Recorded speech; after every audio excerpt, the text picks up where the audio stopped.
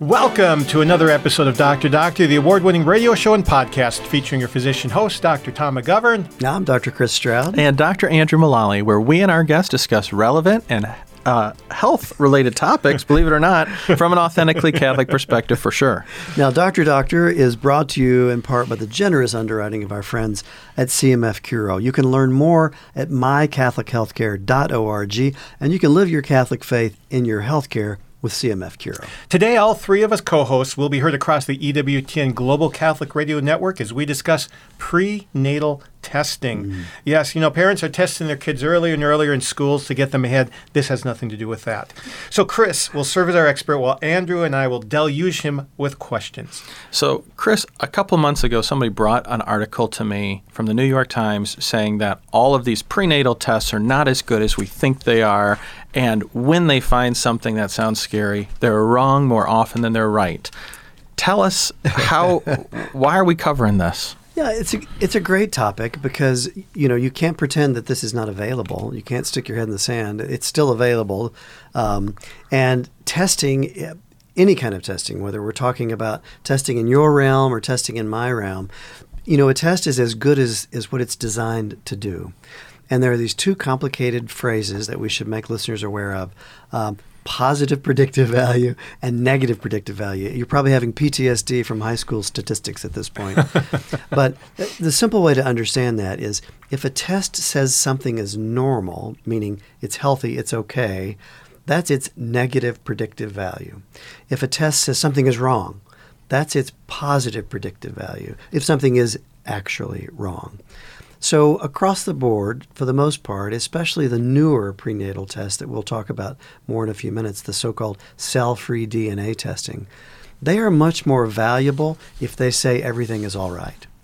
If they say, for instance, the child has maybe trisomy 21, it's not as accurate, so to speak, as if it says the child doesn't have trisomy 21. And so that doesn't mean it's a bad test. It just means that you have to understand that when you go to interpret the results. So a lot of people just, when they see something in writing or on the computer screen, that's what it is. Right. But you could have a positive predictive value that's only 50%, which meaning 50% of the time it says you've got this problem, you don't. Good point. I mean, in my area, Pap smears.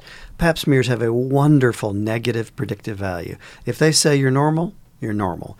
If they say you're not, well, you might be, you might not be. I think it was probably jarring for a lot of people, and that's why the Times ran the story that, wait, if I get this result, can I trust it? But the whole detail isn't what we're looking for. We're looking, this is where medicine's backwards. We're hoping that things are negative, usually. Right, exactly. Right? And if it's negative, that's good. When it's positive, that's when it gets really challenging because these things are so rare, right? Exactly. And, it just depends. And that's where Twitter is not a great source of, medical guidance. You have to understand how prevalent is the condition. We're going to talk more, I think, in this episode about what's a diagnostic or a screening test versus, a diagnostic versus screening test. Yes. They're radically different, and the value of the results have to be interpreted within the context of those two choices. Now, Andrew, when you testified in the Indiana legislature about fetal anomalies, you said some striking things that didn't make them change their minds. Yeah, I thought it was great, but that's just me.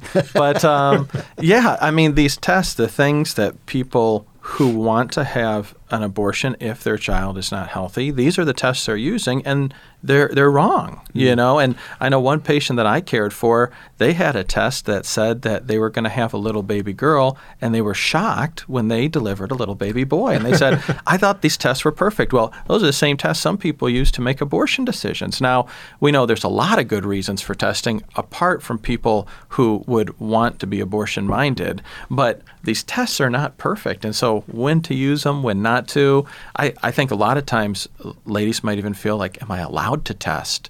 I would never have an abortion. Is it wrong to get this test just because I want to know?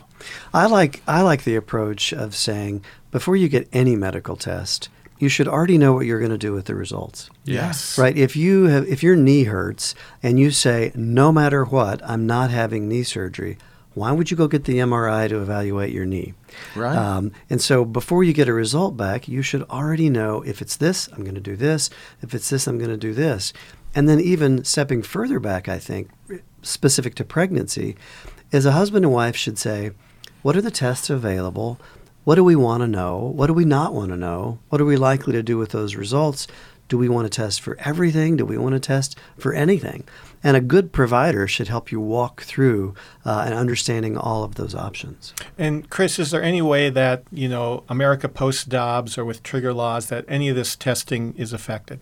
Not that I can think of. These are tests that are FDA approved and readily available. Now, what one does with the results, again, to Andrew's point, some people could choose to abort a certain gender. Sure. A test could say that a child has maybe trisomy 21, and they could choose to abort that pregnancy, depending on where they live and what's legal in their state. But that's not unique to the testing as it relates to the Dobbs decision. Good. Well, I think before we dive into prenatal testing head first, we'll do our little medical trivia question of the day. So the category is babies. What else would it be? But as I did in the last show, I figured out a way to bring dermatology into baby life. We'd be disappointed with anything Yes. less. So the question, when a baby is born, it's covered in a natural lubricant that helps it through the birth canal. First question, what is the name of this cheesy varnish? And second, what are the two main components that form this covering? You'll have to hang on till the end of the show to find out, but we'll be back with more on prenatal testing here on Dr. Doctor in just a moment. And we are here with Dr. Doctor, talking to Dr. Chris Stroud, our resident obstetrician gynecologist. Thank goodness you picked a good specialty, Chris, and it's not something so tangential. We've got lots of topics. Yes. Today's prenatal testing. Tell us when this first came around and how it came to be. Yeah, good question. I mean, it depends on what we mean by testing, I suppose. I mean, the idea of I want to know, I guess that came around when humanity started, right? Yes. But, in terms of pregnancy, way before there was any technology, Andrew, you and I measure the mom's belly with a tape measure. Pretty low technology, high yield, tells us a lot about the baby. Ultrasound sort of made its way into the scene really in the 1950s, but when you look at those pictures, it almost doesn't count as a picture. They were so bad. But real-time moving imaging and ultrasound in the 70s, amniocentesis for chromosomal analysis. That's where a needle's passed through the mom's stomach into the uterus and to get some of the fluid around the baby. That was really late 1950s when that showed up on the scene. And then really as recently as 2007, ACOG produced something saying that aneuploidy screening, we'll talk about what aneuploidy means as we go, should really be available and offered to everyone. So we've gone from just measuring somebody's belly with a tape measure to everyone should be offered really advanced kind of high-tech blood-based testing.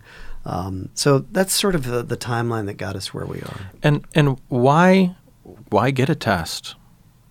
Good question. I mean, I ask parents that every time I talk to them. Why are you getting a test? Well, because it's available. Okay, that's a reason, but is that really the reason that you want? Oh, well, I have a relative who has cystic fibrosis. That's a different story altogether. Then I would say, okay, why do you want to find out if your baby has cystic fibrosis? Well, because we would move to a different school system or something like that. The sort of the dirty secret in prenatal diagnosis and testing is the industry is really set up for abortion.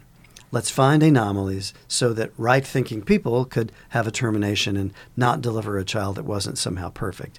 But the reality is there are plenty of great non-abortion related reasons for right-thinking pro-life couples to want to pursue testing. It's so interesting. We were speaking about when I was at the State House, and one of the pro-abortion pediatricians shared her abortion story about a child that was going to have cleft palate, and she chose to have an abortion. And I'm thinking to myself, how do you care for kids with cleft palate? Yeah, that must be a tricky situation. But not everybody does prenatal testing for abortion. There's other legitimate reasons too, and some standard, right? Yeah, absolutely. I mean, I think of a couple that I took care of some time ago that had a stillbirth, sadly, at term, and that child had Down syndrome or trisomy 21. they found themselves pregnant again, having moved here from another country, and they desperately wanted to know if this child had Down syndrome, because if it did, they were going to move back to their other country where their family lived. I've heard husbands say, we're at risk for Down syndrome. I'll not take this traveling job if you tell me that our child is going to have, potentially special needs. So listeners, absolutely, this is not something to be ashamed of, as you point out, Andrew. There are very good and valid reasons for wanting testing that have nothing to do with abortion, even though the industry sort of developed all of these tests as part of the abortion agenda. Now, Chris, I think you've mentioned that advanced maternal age was defined because of some of these tests. Yeah. And, I have my own story here. We were around 42 when we had our last pregnancy. And I remember that Sally went in for her ultrasound. It was about 3-4 months in, and she took our oldest daughter in with her, and they're in there, and the ultrasound tech is describing, and here's the head of baby A, and there's the head of baby B. And to which both my wife and daughter screamed because nobody had told them anything yet. Well, I called my wife, knowing she'd had the ultrasound done. I said, so honey, is it a boy or a girl? Because after we had a boy and a girl, we just wanted to know for prepping the rooms. And she said, it's a boy. I said, okay, fine. So I get home that night, and I say, she says, I got to talk to you about the ultrasound. Oh, okay. And I'm thinking to myself, okay, she's almost 42. Baby might have Down syndrome. Fine. We'll deal with it. So that's what I'm thinking. I sit down, and she goes, I said, we now have to come up with 2 names instead of 1. I'm like, what? Oh, great.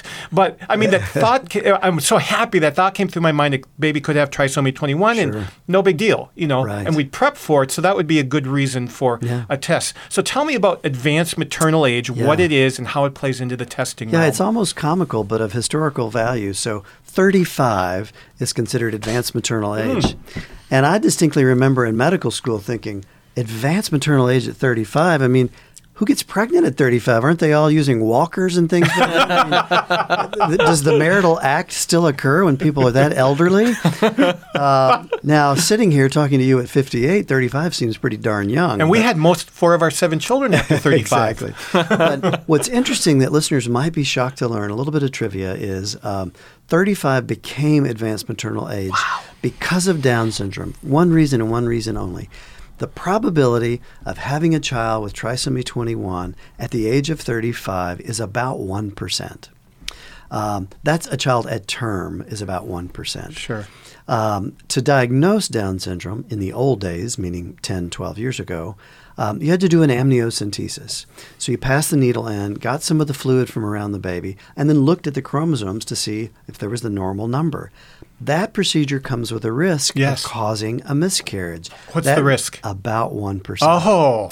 So 1% chance of finding Downs, about 1% chance of causing a loss looking for Downs. So that became established as the so-called break-even age. And then every year after 35, the probability slightly increases of trisomy 21. But that's the only thing there is about 35. It's all about the probability of Down syndrome.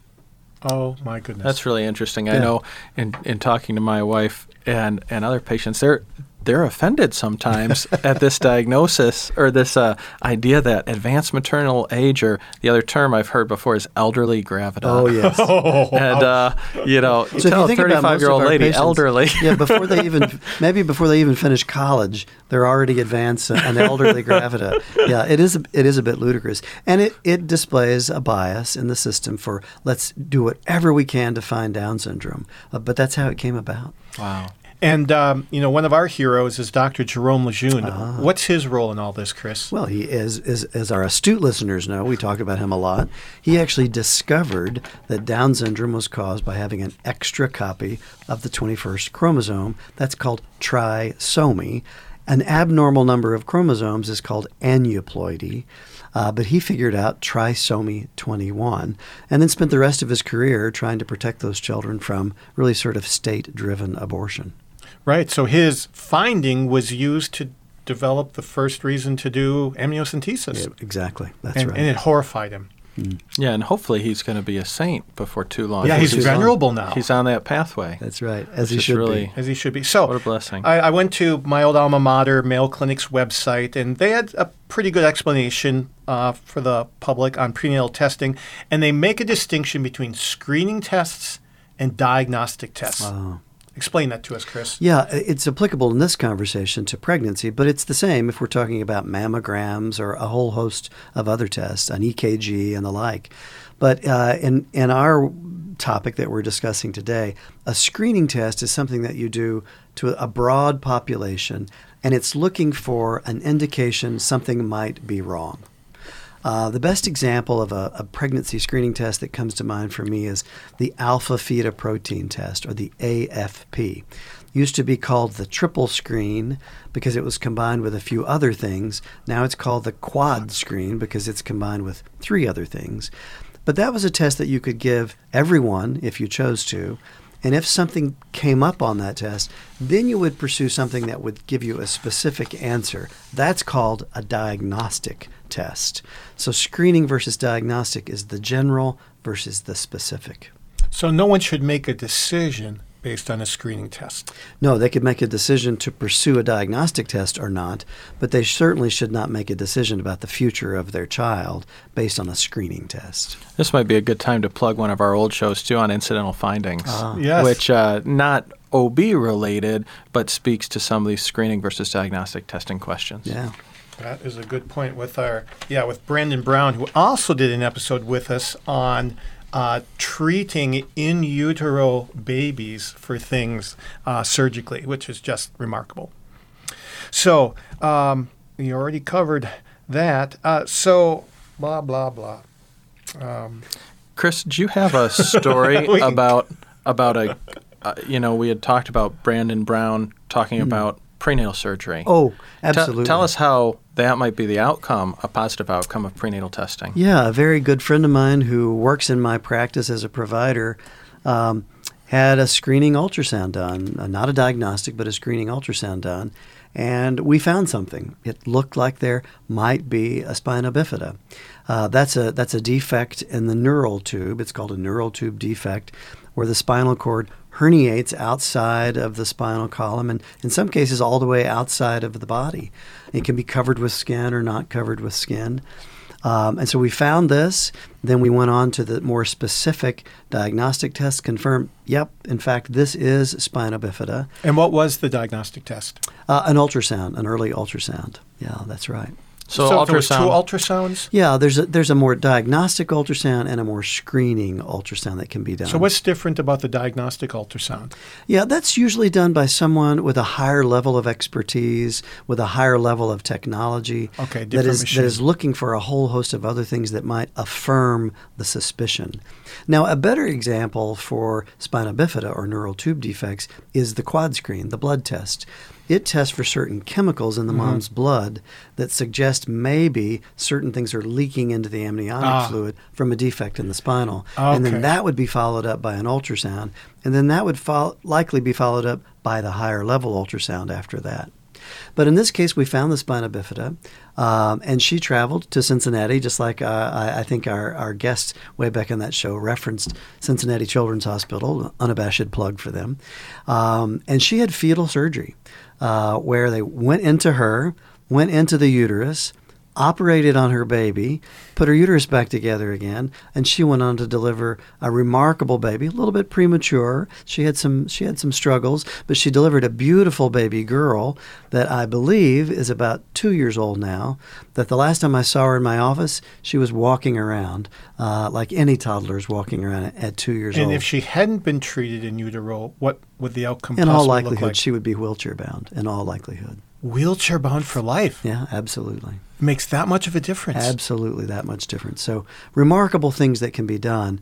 And it really speaks to your point, Andrew. There's great reasons to pursue genetic and prenatal testing that have nothing to do with termination. I think at least some of the folks I've talked to, they might feel guilty about doing any testing. Like, do I not trust God to take care of my baby? Am I trying to take control of the situation? I know I'm not going to have an abortion. Is there ever a good reason to get a test? But that story is pretty compelling. I think it is compelling. I mean, this mother changed her daughter's life by finding this diagnosis. The remarkable thing is the technology that's evolved for us to be able to treat these things. But I would say no reason to feel guilty, just like you do when you're picking the best educational path for your child. You're just trying to give them the best you can give them as a parent. The same would be true for prenatal testing. Chris, can you tell us some of the standard prenatal screening tests that you would do? Well, in fact, could you put it in the context of couples in there talking their first prenatal visit, the first talk you have with them about testing? How do you have that conversation? Yeah, something along the lines of, there's a lot of testing technology that's available. Are you familiar with it? Are you familiar with any of them? Are there things in your collective family histories that you're concerned about? Cystic fibrosis, muscular dystrophy, any of the inherited, genetic-based diseases. Sometimes there is. Sometimes it doesn't come up until we have that discussion. Sometimes people have forgotten about a distant aunt or an uncle who had an issue. But are there cardiovascular problems, cardiac malformations, things like that? So we have that conversation. And then based on their values, their interests, their concerns, I can say, look, here's an entire menu of options that are available. And then we can discuss the pros and the cons and the strengths and the weaknesses of all of those technologies. But in a very basic sense, a blood test is the first one we do for blood type. We want to know if the mom's Rh negative or Rh positive. That's ancient, but it's still very, very relevant. And then we talk about other things that are screening, like maybe an early ultrasound, where we look at what's called the nuchal translucency. That's a great term. It's the thickness of the skin on the back of the baby's neck. And then the quad screen that we've talked about, that could become something that we would talk about. A later ultrasound. What's in the quad screen? Okay, so alpha fetoprotein, estradiol. You're going to put me on the limb here. Alpha fetoprotein, estradiol, HCG, and the fourth one I just went blank on because I'm old. But there are 4 components, chemicals, if you will, that are in that screen. And then you plug the values in of each of those, and it'll give you, is this an increased concern for a whole host of conditions, most notably neural tube defects and trisomy. And so neural tube defect, spina bifida is one. What are some others? Anencephaly would be another example of that, where the brain and the skull aren't completely formed.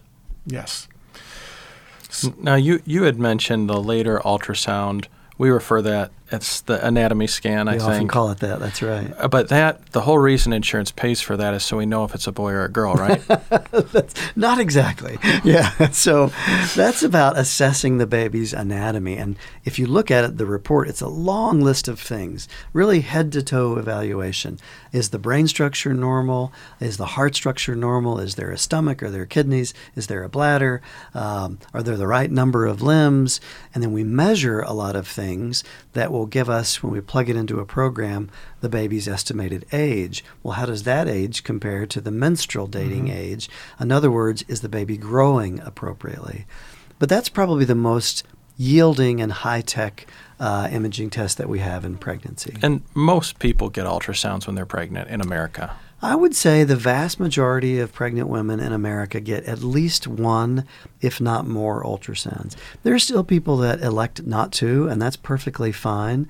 But as we've talked about in this example of spina bifida, there's good reasons to get an ultrasound, but we still have patients who say we've thought it through and we've elected not to get an ultrasound. I guess since that's such a common one, what amount of them are normal and what amount are abnormal, and can we trust that? Yeah, that's a great question. Yeah. Fortunately, thanks be to God, the vast majority of babies are absolutely normal. And then I guess in some degree, not to split hairs, but it depends on what you mean by normal.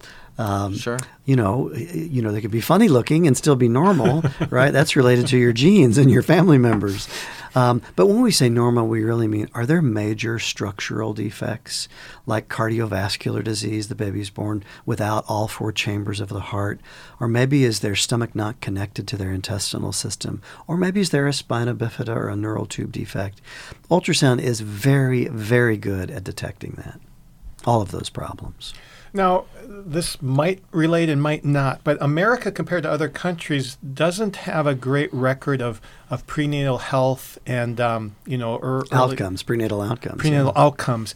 Is that related more to the health of the mom maybe being, drinking too much alcohol or taking illicit drugs, or is it related to a lack of testing, both or neither? I mean, it's an important question. I think the honest answer is it isn't known, and maybe even more honest, I'm not even sure it's knowable. People debate constantly in academia of the value of prenatal care. We certainly learned during the pandemic that we could do a lot fewer prenatal visits and nothing seemed to change. The thing that's probably the most valuable about prenatal care is picking up the common complications, high blood pressure problems, diabetes problems, growth problems with the baby. And then the other component is establishing rapport and relationship with the people that are going to attend your birth. But it isn't really clear why in some countries that you would think otherwise, outcomes are really pretty good without a lot of technological intervention. Right. And Chris, I know before we have to go to our break, tell us just a little bit about some of the diagnostic testing. How often do you have to do a diagnostic test on a pregnancy? Yeah, have to and have the opportunity to are radically different. So, having the opportunity to do a diagnostic test is usually a function of the parents' preferences and their desires. Did they get a screening test that led us to think there could be something wrong and therefore we need a higher level diagnostic test? Or do they have a family history or a personal history that statistically makes them more likely to have a child with a various condition? So it really just depends. I would say most, as I mentioned with ultrasound, most families are interested in some degree or another with some level or another of screening tests, whether that is gender or whether it's cystic fibrosis or whether it's the aneuploidies, trisomy 21. I think most couples have some degree of interest. The difference would be how far are they willing to go to find out. Very good. And on that note, we'll take a break here on Dr. Doctor, and after the break, we'll talk more about prenatal testing and when it can be helpful. And we are back with Dr. Doctor, talking to Dr. Chris Stroud about all things prenatal testing. And the one that everybody is hung in there to hear about is the new cell-free DNA. This is the magical blood test that can tell you if it's a boy or a girl. The only thing we care about super early, right? So tell us about that, Chris. Yeah, I wish I'd thought of this technology. It's really pretty brilliant. Someone, much smarter than I, figured out that there are little pieces of the baby's DNA floating around in the mother's bloodstream, and that you could draw blood from the mother and do some really sophisticated filtering, if you will, and capture that fetal DNA. Well, now you've got fetal DNA, so you can test that. You can see, are there the right number of chromosomes? Is there an X or a Y? Is it a boy? Is it a girl? There's only two choices, by the way, for listeners.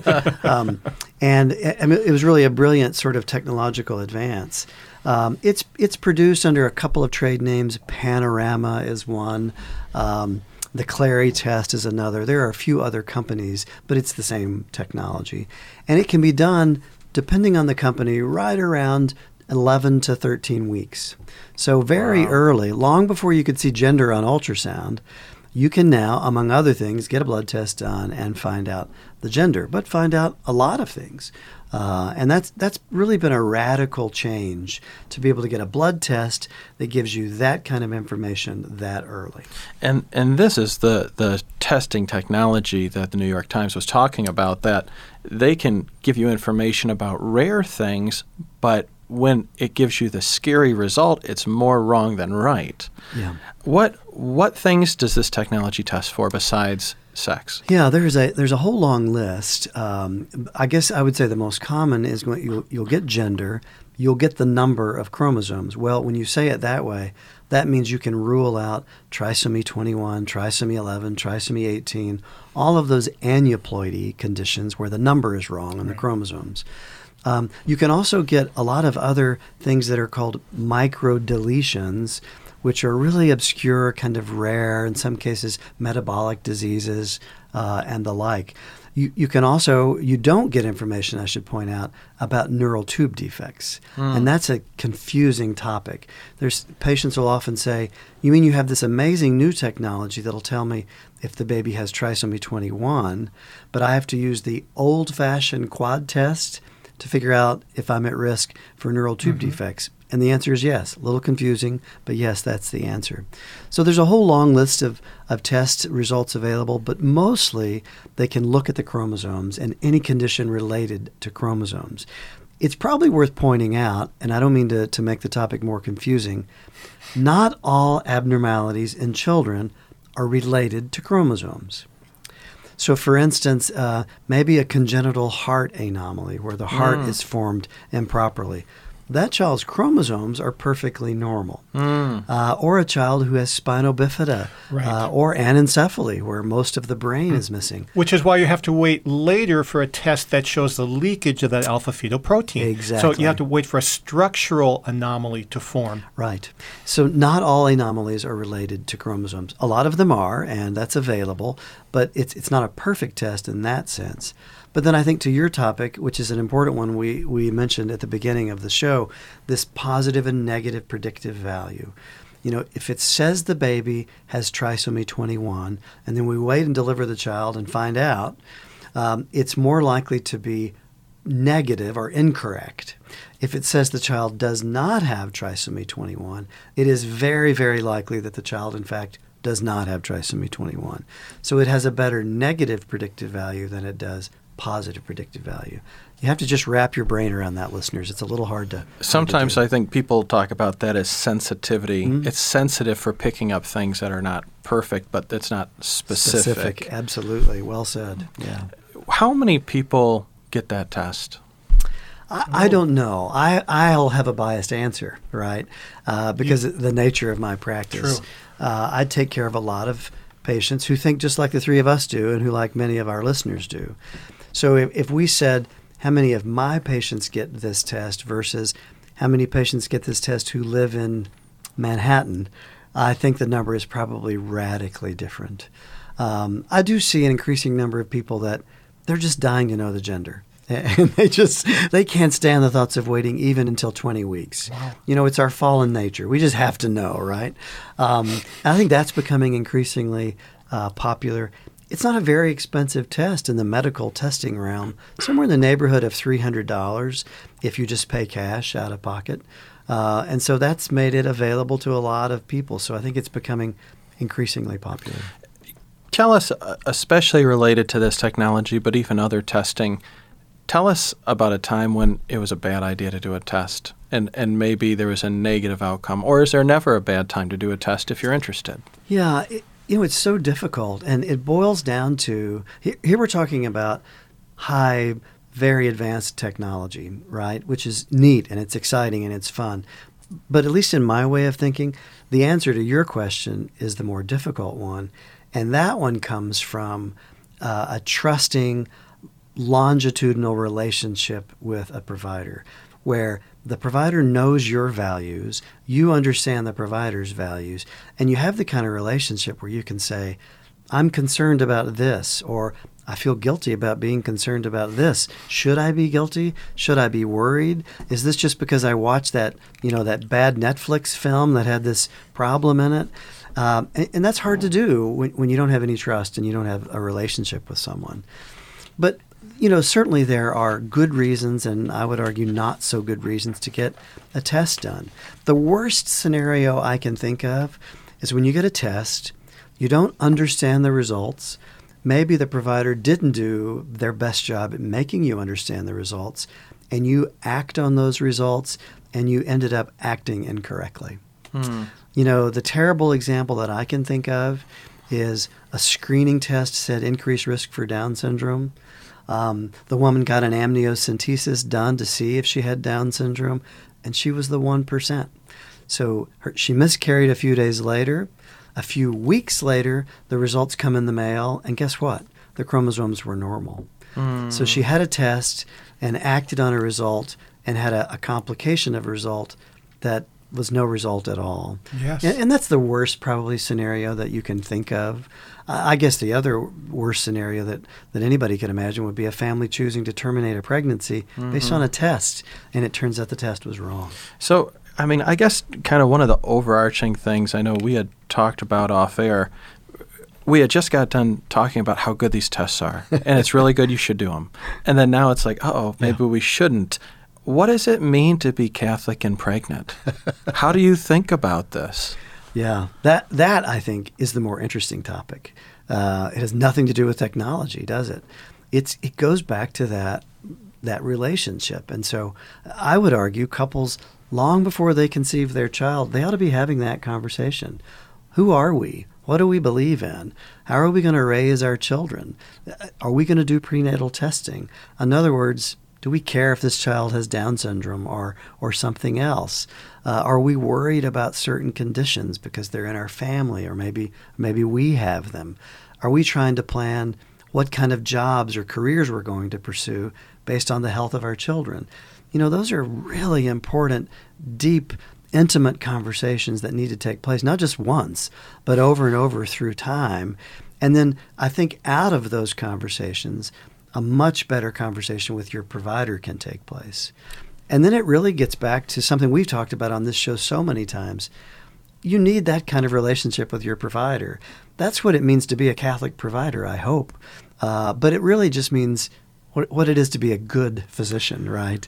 We'd like to think that all Catholic physicians are good physicians. That's probably not fair to say, but that's what it means. You need to have that kind of conversation and that kind of relationship with your provider. So here's a loaded question, Chris. Oh, good. Before your conversion is when you had your children. How did you and your wife approach prenatal testing then, and how would you approach it now any differently knowing what you know now?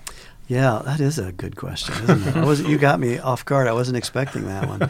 Simplistically, I think in some ways we might do some of the testing, but we would do that testing with a much more informed mindset. And we would already know we're not interested in Down syndrome because it doesn't matter to us. Right. But we might be interested in spina bifida because of the example that I gave. Yes. So we would probably be selective in our testing, and we would be very thoughtful and very intentional about what we were going to do with the results before we even had the results.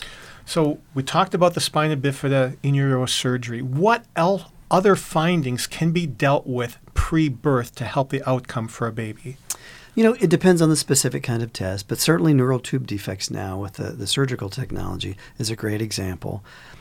Finding out if let's say a woman knows that she's a carrier for cystic fibrosis, we can do a blood test for her and find out that the baby's also a carrier. Mm-hmm. Well, that doesn't matter for either of them unless her husband is a carrier. Right. Well, then we could test her husband. If he's a carrier, then we can say to her, there's roughly a 1 in 4 chance that your child has cystic fibrosis. Well, then when I hand that baby to Andrew to take care of, he already knows he's dealing with an increased probability of a child with cystic fibrosis. So there's a lot of value in things like that.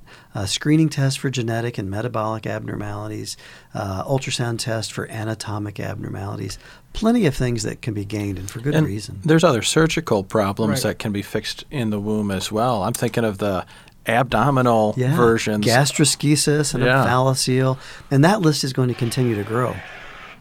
Yeah, I think one of the things that you brought up, Chris, that's a really good point, is the after birth or even birthing considerations. I mean, if you know that your baby's likely going to have issues transitioning after birth, you're going to make different birth decisions, maybe go to a fancy hospital that you wouldn't have gone to otherwise. Yeah, I think that's one of the best arguments for the 20-week or the anatomy ultrasound is for cardiac malformations. If I know this child has a severe cardiac malformation, I think you could easily argue the child's opportunity for survival and to do well is much greater at a specialty pediatric hospital that has those kinds of resources to do pediatric surgery, pediatric cardiology right away. And, one of the things on kind of the pediatric side that I see a lot, there's some things that are identified on that anatomy scan that we would not necessarily identify readily later. And I'm thinking of an example where the kidneys are having trouble processing the fluid. If we don't see that on the anatomy ultrasound, there's not an age when we give a kid a renal ultrasound. And some of those kids need surgery to preserve their kidney function. The only way you would know is when their kidneys start failing later and you're in the transplant scenario. So there's other opportunities to prevent disease even after birth with some of these things. Yeah, you remind me of an important topic that we haven't touched on, and that is safety. A lot of prenatal testing involves ultrasound usage. And if you Google and dive deep, or not even all that deep, you'll see opinion pieces on the safety of ultrasound for the babies and that it hasn't been adequately tested and things like this. And I would disagree with that. If there's anything that has been tested and tested and tested, it's got to be ultrasound in pregnancy. There is really no credible evidence at all that ultrasound poses a risk to a developing baby. And so don't let that misinformation steer you away from, to your point, could be really valuable information. I saw someplace, maybe you told me, that there's more left-handers because of ultrasound. Is that true? I didn't tell you that. I don't know. That might be misinformation. I thought that was the only thing that was associated with like multiple ultrasounds, but they're also not tying people's hands behind their back anymore either. Right. So, yeah. I'm not familiar with that one. Sorry. Yeah, that's fair. That's fair. Well, we've talked a lot about this. Chris, maybe we can talk a little bit to the people who get the hard diagnoses. Yes. What is the Catholic response when you get one of these diagnoses that we looked for, but there's not a clear treatment? It's not spina bifida you can fix. It's something scary, and it's something that's going to change your life when the baby arrives. Yeah, simplistically, but I think very applicable, the response can be one thing and one thing only, and that's love. And that, as a provider, the first thing we need to say is, I'm sorry your baby has this. I know you love them. And I know that you're already a terrific mother and that you're going to be an even more terrific mother through time. Because the world says, oh, isn't it great we found this? Now you can terminate. So in my own practice, when we find a serious abnormality, sometimes it might be called a lethal abnormality, where it's very likely the child will die before birth or immediately after birth. The first thing we do is warn our patients that as they see people in this process, they may be counseled to terminate and that they don't have to, that we'll walk that walk with them. We've had episodes where we dedicated discussions to perinatal hospice and similar topics. But the response, I would argue, especially as a Catholic provider, has got to be love. And the same is true from the parents. You're no less of a parent because your child has a serious, lethal anomaly. And that's got to be the response. And they need help. They need guidance. They need support. As anyone listening can imagine, that's devastating news. But we need to go there with them, and we need to walk that difficult walk with them. So one thing that comes to mind is genetic counseling. Sure. When I was in medical school, our genetics class was taught by a world-class, 100% pro-life Jewish guy named Jaime Gordon. Wow. And I wish I did have a one-on-one meeting with him once, and he was just wonderful. He said, first thing he said, Tom, there's no reason ever to have an abortion. It's like, wow, I heard this at Mayo Clinic. So now I look at genetic counseling from my limited knowledge as people who tell you reasons to have abortions. What is the role of genetic counseling, and how does a couple know they can trust the genetic counselor? Yeah, isn't that a tough topic? I would say the role of the genetics counselor is to help patients understand these findings. So what does it mean that your last child had a serious cardiac malformation? What's the probability your next child will have it? Is that genetic? Is it not genetic? What does it mean? What about obscure, maybe metabolic problems? What's the probability of it happening again? Genetics counselors, I don't want to in any way take away from their expertise, but in some ways they're what you might call practical statisticians. They're really good at telling you what something means and what the probability of that is going forward. And then I think also they're very good at saying, if your child has this is what that means. So they can be very, very useful. Now, unfortunately, like other colleagues of ours, they could say, well, this means this, and as a result of this, you should consider having an abortion. So how can a family trust them? I don't know. Referral. I think when you walk in to see a genetics counselor, just like when you walk in to see an obstetrician, you should say right off the bat, these are my beliefs. This is where I stand. So don't talk to me about something that's contrary to my beliefs. I don't want to discuss that. You should do the same with genetics counselors. But like physicians and other providers, there's a wide spectrum of genetics counselors, but they can be very, very helpful. So how often would you refer somebody to see a genetic counselor? In my own practice and career, it actually turns out to be very uncommon. But there is a role. Frankly, the place that I tend to use them more is in an area that we've talked about before, inherited mutations that are related to breast cancer and ovarian cancer. And, the woman wants to know, what is my probability? What about my daughter's probability? Do I need to have my sisters tested? Things like this. That's where I find them to be very So not related useful. to the prenatal testing at all? Not so much in my current practice, no. Okay. I guess, Chris, another way of thinking about this, kind of the other side of things, people do testing, prenatal testing, because we want largely reassurance. It gives us information for trying to prevent problems or treat problems quickly when they arise. But really we want reassurance that things are going to be okay. For people who avail themselves to all this testing, how often does something stressful go on, or a problem that wasn't tested, a problem, something like that? I think I've got an answer in my head. I don't know what you would say. I can't give you a number, but I can tell you, talking with many, many, many patients through the years, it is not at all uncommon to have a couple say, I wish we didn't know. Yeah. And I'll bet that's what you were thinking too. Well, what I see so often is even the best laid plans, and you do everything and avail yourself. It almost seems like very frequently, I almost wonder if God's trying to teach us all something. People still have issues, and they might not be big issues, but at least what I tell my kids, everybody's got something. And so looking for this reassurance that there's no problems here. Everything's going to be fine, and lollipops and rainbows and stuff. I've never met that person. Right. It almost makes me think of the discussion we often have, those of us who have adopted children. And non-adoptive parents will say, well, aren't you worried about what you would get? And I say, yes, but I'm probably more worried about that with my biological children than I am. But the reality, your point is, we just don't know, and maybe more importantly, we're not in charge. That's amen. And I mean, that's when we're on the other side of things, you see the kids and you love them, but looking for complete reassurance, maybe that's not the best thing to do. Final words of wisdom, Chris?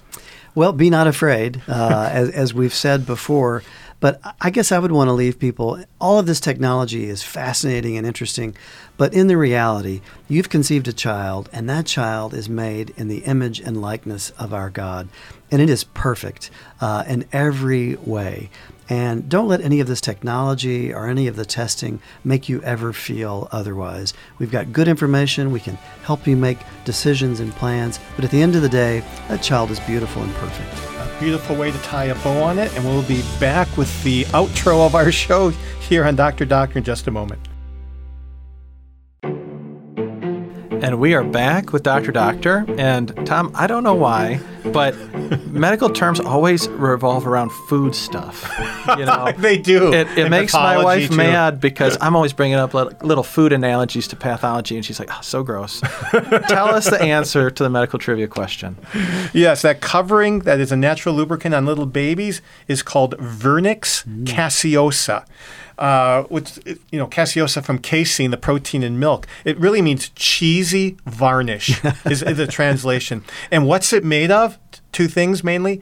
Dead skin cells, that's a protein, and then the oil from your sebaceous glands or oil glands. So it is cheesy because it's oil and protein together, which would probably please our guest that we had on about, carbohydrates and all that. But that's a separate issue. It would be hard to think of a better name. It's fascinating stuff, and it isn't particularly attractive on newborns. Oh, no? Some of them are covered in it, and they look rather bizarre. And there's a lot of mythology about and folklore about the vernix, and some people will not want to rub it off. Yes. Or they'll want to rub it in like a lotion. Some people are very opposed to bathing the baby for fear of somehow stealing or robbing the beneficial effects of the vernix. Truth be told, I have no idea. But there's a lot of emotion, a lot of... You typically wash it off. Well, after a couple of days, babies start to smell like not flowers. And so, yeah, you tend to wash it off. There's no rush to wash it off. Right.